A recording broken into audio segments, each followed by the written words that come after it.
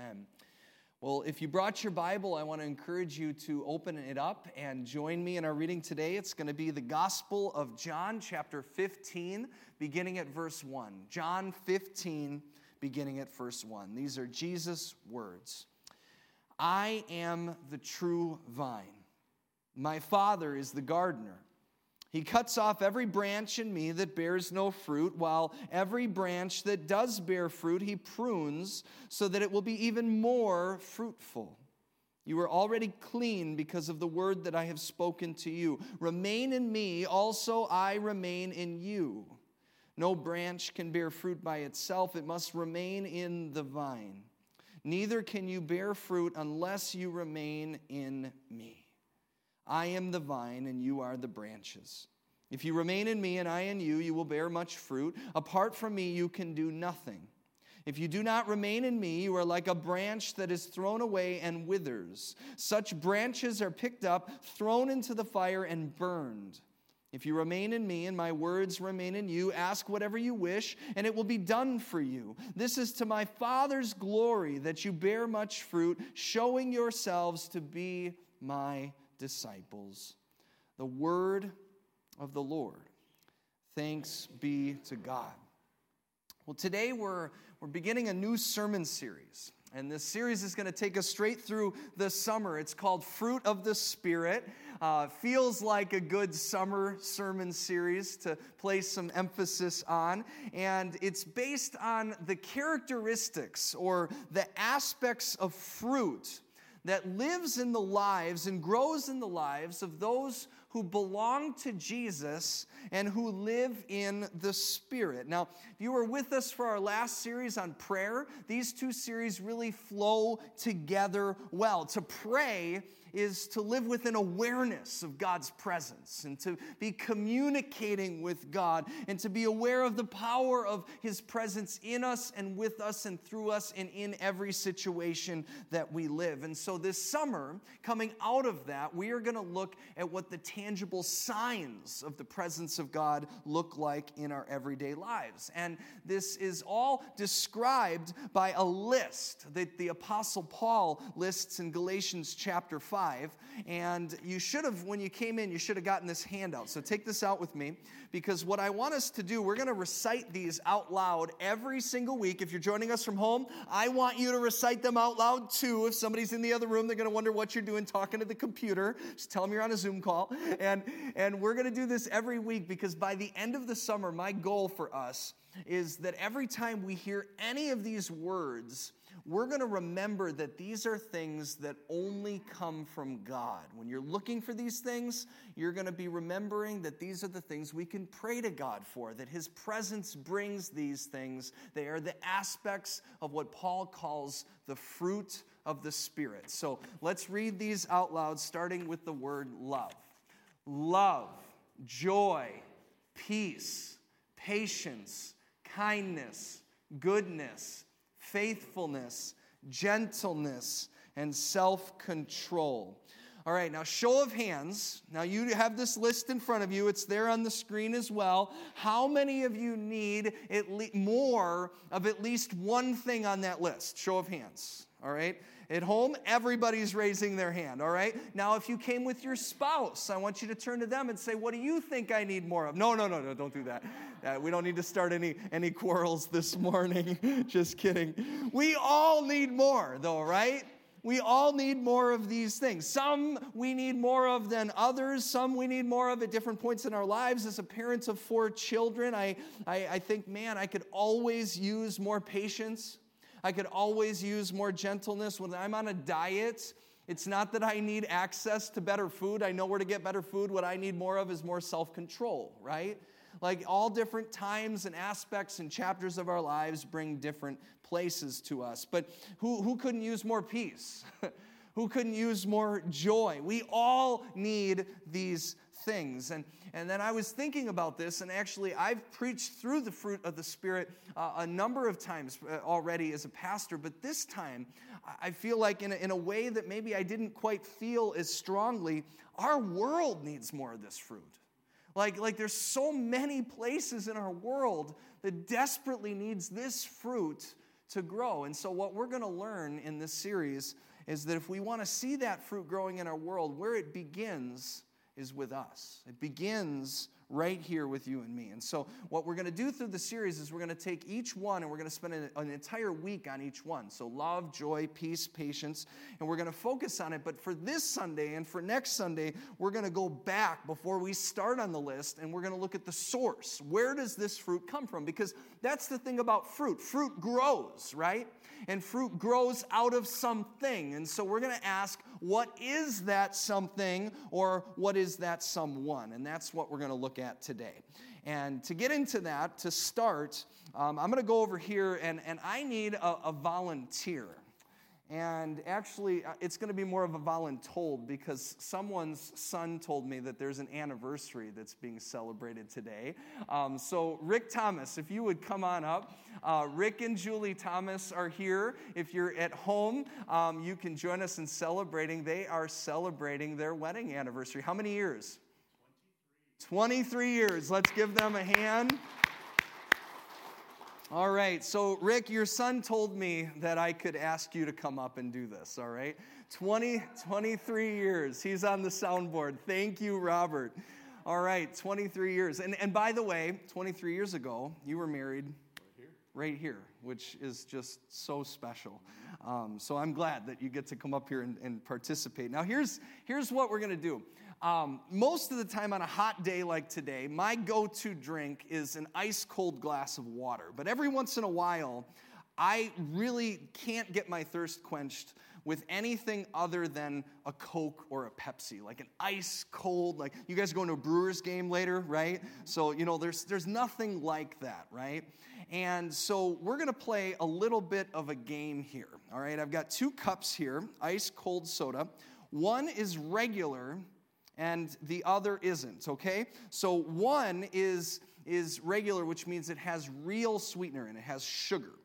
The other one is going to be diet, which means it has artificial sweeteners in it. You're going to taste both. This sign is going to tell these guys what each one is, but you're not going to see the sign, and we're going to see if you get it right, all right? Okay. All right, you guys ready? All right. Can you see the sign so you guys know?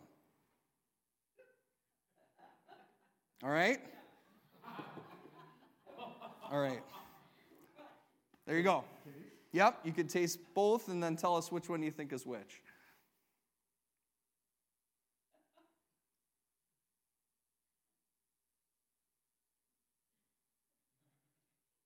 I need a palate cleanser in between. Oh, yeah, sorry.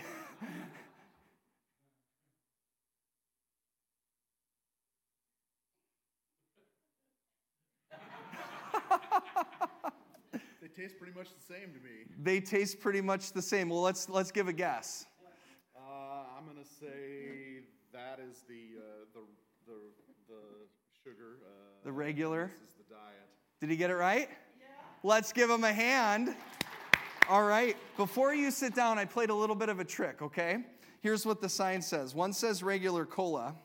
The other one says old and warm dog water, all right? But here's the trick. The trick's on them, because did that taste like dog water? No, I would never do that to you. I'm your pastor. I love you. But these guys thought I was going to do that to you, and even your wife of over 20 years didn't step in the way to stop you. So I don't know what to think about that. Let's give Rick a hand. Thank you. You did get it right, and here's the thing, right? There are people in the world that would prefer to have the diet, right? Some people just like the taste of that. But for the most part, the greatest compliment that someone can give to a diet drink of any kind is to say that it tastes like the real thing, right? Like, that's the way it's promoted. That's the way it's advertised. It's so good, it tastes real, because nothing beats the real thing. Well, that's what this series is about. It's not about fabricating the list that we just read, the list that you're going to put somewhere and memorize over the course of this summer. We're not looking at creating joy. We're not looking at temporary peace. We're not going to look at off-branded faithfulness or short-lived self-control. We want the real thing. We want to go back to the real thing. And in our reading in John 15, we learn where to find the real thing. Jesus, just before our reading, has promised the disciples that he's going to send the Holy Spirit. We talked about this just a couple of weeks ago on Pentecost. This came to fruition. And in John 14, we read just a few verses before our reading today, Jesus said, "I will not leave you as orphans." He's speaking to the disciples, but he's speaking to you and me as well. He said, "I will come to you because before long the world will not see me anymore," right? "But you will see me." How are you going to see me? "Because I live, you also will live. And on that day you will realize that I am in the Father, you are in me, and I am in you." In other words, what Jesus is saying is that while he will be no longer physically walking the earth, his promise is that he is still going to be with us. And not with us in this mysterious, distant way like we often think of our loved ones looking over us from heaven, but he says that we will see him. And the fruit in our lives is the evidence of Jesus' real presence in us and with us and around us. And that's what he explains in our reading today. Look again at verse 1 and 2 of John 15. Jesus said, "I am the true vine. I am the true vine, and my Father is the gardener. He cuts off every branch in me that bears no fruit, while every branch that does bear fruit he prunes so that it will be even more fruitful." Now, there's three things that we learn. And the first thing we learn here about being attached to the vine, which is Jesus, is that every branch gets cut back. And I sat on this point for a while when I thought about this. Every branch gets cut back. It doesn't matter how big the branch is. It doesn't matter how small it is. It doesn't matter how strong it is. It doesn't matter how weak it is. It doesn't matter if it's high up on the tree or on the low end. Every branch gets cut back. And that is to say that for every branch, life is hard. You don't get to a place in your journey with Jesus where life is easy. The difference is that when you're attached to the vine, when you're a branch that's attached to Jesus, you are producing fruit. And what that means is that by being cut back, God is making room for more fruit. He is using your trials and difficulties for his good. In Jesus and Jesus in us, this is the work that he's doing every time we come up against a challenge. Every time we come up against a trial, every time we come up against a difficulty. And this also means that in Jesus, we can be confident that when we come up against trials, that when we come up against challenges, that when we come up against difficulties, it is not a God who is smiting us, that is punishing us for doing something wrong. And it's almost as if Jesus knew that we would come to that conclusion. And so he assures the disciples in verse 3, he says, "You are already clean." You are already clean. So when you're going through this pruning process in life, I want you to remember you're clean because of the word that I have spoken to you. Remain in me, and also I remain in you. For no branch can bear fruit by itself. It must remain in the vine. Neither can you bear fruit unless you remain in me. In Jesus, you and I are clean. We're clean. But in order to bear fruit, the second thing that we learn is that we need to be remained attached to the one who made us clean. We have to remain attached to the one who made us clean. That the amount of fruit in our lives will directly correlate to how attached we are to Jesus, the vine. And when I say fruit, that's why we started with Galatians 5. Fruit is not lots of money. Fruit is not popularity. Fruit is not often the things that we are chasing. The things that we see as the fruit of the presence of God and being tied to him are love, joy, peace, patience, kindness, goodness, faithfulness, gentleness, and self-control. I mean, how many of us have been through trials in our life and we've come out the other end and found ourselves to be more patient? Show of hands, right? It doesn't mean we like to experience that kind of a trial, but that's the fruit it produces when you're attached to the vine. And the more attached to the vine you are, the more fruit that we'll see. And so how do you attach to the vine? Well, it's very simple, right? You pray. We talked about prayer for the last 6 Sundays. You read the Word. You spend time in fellowship with the family of God. And I think about this as I think about something that I've referenced this in years past, but I feel like just this last year, it's been like almost every week I'm in a conversation. If you're struggling and you're not seeing the fruit of the Spirit in your lives, ask yourself, what am I attaching myself to most of the time this week? As I look back, what have I been attaching myself to? What have I been spending the most time doing? Have I been attaching myself to the vine? Have I spent lots of time in prayer and listening to godly messages and reading devotionals and spending time with the people of God? Or has most of my time been spent listening to CNN and Fox News and scrolling through the news app on my phone and doom scrolling Facebook and Instagram? See, for most of us, myself included, there's many weeks when we're guilty of doing all of those things a lot more than we're attaching ourselves to the vine. And the way this works is that you will produce the fruit of whatever it is that you attached yourself to. And so when you're feeling envy instead of love, when you're feeling, instead of peace and joy, anger and fear, it's coming from the things that you're attaching yourselves to instead. And so the call of Jesus is very simple. If you want to see more of this list in your life, attach yourself to the vine. And then Jesus reminds us again in verse 5. He says, I am the vine. I am the vine and you are the branches. If you remain in me and I in you, you will bear much fruit. Apart from me, you can do nothing. If you do not remain in me, you are like a branch that is thrown away and withers. Such branches are picked up, thrown into the fire, and burned. If you remain in me and my words remain in you, ask whatever you wish, and it will be done for you.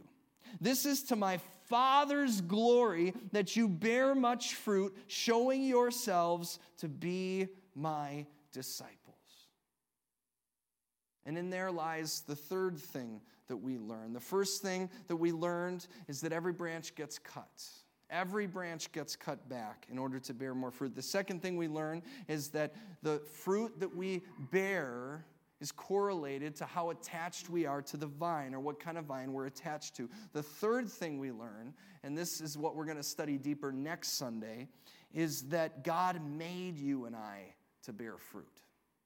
He actually created you to bear the fruit that is described in Galatians chapter 5. You were designed, your very purpose in life by God is to live a life that looks like love and joy and peace and patience and kindness and goodness and faithfulness and gentleness and self-control. Because when you do those things, what does Jesus say?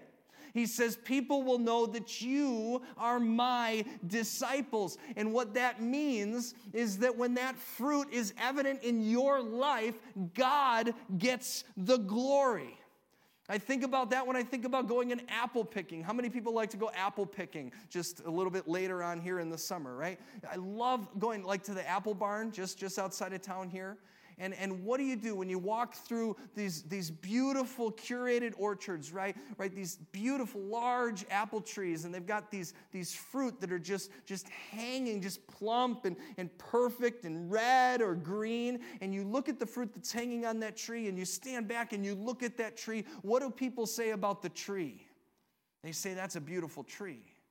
And why do they say that? They say that because of the fruit. See, that's how you can tell the difference between the fruit that grows in you by the Spirit of God and the fruit that you tie yourself to that is not of God, right? Like if you're just chasing money, if you're just chasing sensual desires, all those things, we do all those things, right? But see, when you're rich and you're famous and all those kinds of things that we chase after that we think are going to meet our deeper needs, people look at us and they say, wow, you're awesome. But when you have more love in your life, joy, peace, patience, kindness, gentleness, all of those things, people look at you and they say, what's behind that? Who are you following? What lives in you? Because there's something different about you, and they can tell just instinctively that it's beyond you. It's something inside of you. It's the real thing. And I was thinking about this, and I'll leave you with this morning. A few weekends ago, my dad and I brought a piece. We were replacing some some rotted deck boards on our deck at my house. This is one of the boards that we had to replace. When we moved into our house, they built this beautiful deck, which was great, but it's about 20 years old now, and so a number of the boards are starting to rot, and so I went to the store and I had to buy more, and so I bought new pressure-treated wood, and then I went to the bank and I had to refinance my mortgage to pay for it. It's a different story. Not only was it expensive, but it was heavy. Like, have you ever actually had to move pressure-treated lumber? Like, it's heavy and it's wet. And this led me down this kind of rabbit hole because I was curious to find out, like, how do they make pressure-treated wood? This is the kind of wood you use when you build stuff outside that's in the elements. And so I did a little bit of research, and I learned how they make it. They take wood that they've just harvested, and they place it in a cylinder. They place it in a steel cylinder, and they attach a vacuum to the steel cylinder. It's completely sealed, and they suck out all of the air. All of the air, even into the molecular level of the wood itself. They take it all out so that there's nothing inside the cylinder. And then instead, what they enter into the cylinder are the preserving chemicals that will keep the wood from rotting. And they put so much of it in the cylinder that it soaks the wood, and then in order to get it into the wood, they put 160 pounds of pressure down into the cylinder so that every molecule of that wood is right next to some of these chemicals that are intended to make it safe. This is why when it comes out of the cylinder and goes over to Lowe's and I take it home, it's heavy and it's wet and usually takes sometimes an entire season to dry before you can paint or stain over it. And I was reading about this and I thought, man, what a fascinating and complicated process. And all just to make sure that my little kids don't fall through my deck, right? All of that is for that. But I also was thinking about how even the best pressure-treated wood that goes through this entire process doesn't last forever. Again, look at this. This was pressure-treated wood 20 years ago. And if you look inside here, you'll see that it's rotted straight through. See, it's rotted straight through because no amount of chemicals, no amount of stain could ever stop the inevitable process of decay. And the reason why is because that wood is dead. It doesn't matter what you put on top of it. It doesn't matter what you put inside of it. That wood is dead. And then I was thinking, wood can last longer than 20 years. It can, but the only way it can is if it's attached to a living tree. So that sent me to another rabbit hole, and I started to research what's the oldest living tree on the planet. And I found that the oldest living trees on the planet are called bristlecone pines. Here's a picture of one right here. They're actually in our country. They're in the White Mountains of California. And a couple of these trees, they've actually been able to date. They're in secret locations because they don't want people to come and vandalize them or anything. But they've been able to date a couple of these trees as being nearly 5,000 years old. And there's one of these trees that's so old they even gave it a name. Do you know what name they gave this 5,000-year-old tree? Methuselah. See, Gary Ellsworth knows. Methuselah. Does anybody know who Methuselah is? Do you know where that name comes from? Anybody? Any biblical scholars here? Yeah, it comes from the Bible. You know who it is? The oldest recorded human being in the Bible. It's the grandfather of Noah, 996 years old, something like that. That's how old. This tree that's named Methuselah is 5 times older than Methuselah. And it's still alive. It's still growing. And when I think about this, and I think about this list of characteristics of the fruit of the Spirit that Paul has given us, love, joy, peace, patience, kindness, goodness, faithfulness, gentleness, and self-control, I just have to wonder for myself and for you and for everyone else, how often do we settle for the pressure-treated alternatives to something that Jesus is offering us that's still alive and growing within us?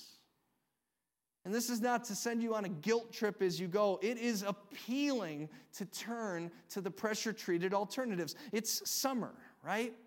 How many of us are going to turn to spending large amounts of money on a vacation looking for some pressure-treated peace, right? I'm going to get it all going in a week, right? I'm going to find all my peace, and that's going to fix all my problems. Or this one's silly. This one's personal. This one's for me. I drive my kids to school every morning, and on the way home from school, there's some construction, so I've had to go around a different way. And on the way that I've had to go, there's someone who's selling their green Jeep Wrangler on the side of the road. And I shared a couple weeks ago, we had to replace my car. And so now I'm behind the wheel of my minivan. And I actually like driving a minivan. My wife makes fun of me. I think it's great. It's versatile, good gas mileage, all that fun stuff. But when I drive by this Jeep Wrangler and they got the top down, it's like calling my name. And I see that thing, and that was my first car, was a Jeep. And I see this thing and I think, man, how much joy would that Jeep bring me if I could just buy that? Like, my family won't fit in it, but whatever, right? Like, how much joy? Like, top down, summer months, what could be better? If you struggle with self-control, think about this. Like, do you ever pinch yourself? You ever do that? You pinch yourself to snap out of whatever it is that's tempting you, this pressure-treated effort to stop. Here's the thing. There's nothing wrong with anything I just described. Vacations are great. You should take one. And you can go online and watch the service. You don't have to miss church now, right? How great. So go on vacation. Jeeps are great. My first car was a Jeep. Maybe someday I'll own another Jeep. That would be awesome. And sometimes a good pinch can stop you from making a bad choice. Nothing wrong with any of those things. That's not what this series is about, though. This series is about those of us who are looking for lasting peace. Those of us who are looking for enduring joy. Those of us who are looking for irrepressible self-control. And we're talking about those things instead of the pressure-treated versions. We're going to grab the real Coke instead of the Diet Coke. And if you're wondering which one you've been grabbing a hold of, you'll know. Because when the vacation ends and your peace ends too, you'll know that means that was a pressure-treated version of peace. When the Jeep rusts or you find out just how expensive those gigantic tires are on it, you'll realize that you've lost not just your money, but you've also lost your joy. When your pinches don't hurt like they used to and you give in to temptation, you'll find that you are giving in to the pressure-treated version of self-control. And if that's you, and it's been me, it is me in places in my life, if you're tired and weary, the call of Jesus is simple. Stop and come to him. Stop and come to him. You're looking for fruit that only grows in him. It only grows in him. It only grows on the vine. And you were made to grow his fruit and to receive his life. And you and I were made to receive it so abundantly that we might go into the world, and that's the thing about fruit, that we might bear fruit, that we might then be able to give it abundantly. And it all begins by letting go of all those other things and allowing God to graft us to him. Jesus said in John 15:16, he said, "You did not choose me, but I chose you and appointed you so that you might go and bear fruit, fruit that will last, so that whatever you ask in my name, the Father will give you. This is my command, love each other." Let's pray.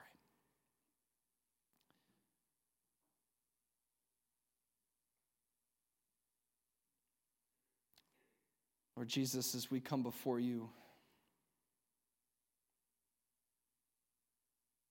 and as we think about this list that's used to describe one fruit that bears out all of these aspects, one fruit that comes from your presence dwelling in us: love, joy, peace, patience, kindness, goodness, faithfulness, gentleness, and self-control. We come before you at the beginning of this summer and we ask, where are the places in our lives that we have been looking for these things in a pressure-treated version? in a diet alternative that is not the real thing, something that maybe has even sustained us for a period of time, but we know that it is not what you made us to bear. It is not the fruit that we have been designed to seek. It is not the thing that can only come from you. Help us to come back to you. So many of us are so well versed in the gospel message that reminds us that in you we've been made clean. It's true. By your blood, by your sacrifice, by your love that you gave to us that we might then be able to go and love others, you have made us clean. But how many of us forget that we need to live clean? And the way in which we live clean, it begins not with trying to figure out ways in which to modify our behavior, but it begins with continually staying connected to the one that made us clean to begin with. It begins by staying connected to the vine. You are the vine, we are the branches. And so as we enter into this week, as we face, even in this moment of prayer, the moments in our lives that are challenging us, the moments in our lives that are tempting us, the moments in our lives that feel painful, the moments in our lives that you are allowing us to endure hardships, help us to double down in our attachment to you and your hope that we might go through life and experience those things and come out the other side experiencing even deeper fruits because you've used the challenges and hardships in our lives to bear fruit that will last. Help us to let go of the pressure-treated alternatives so that our hands might be free to grab hold of you. Because we all need these things, and you made us to live them.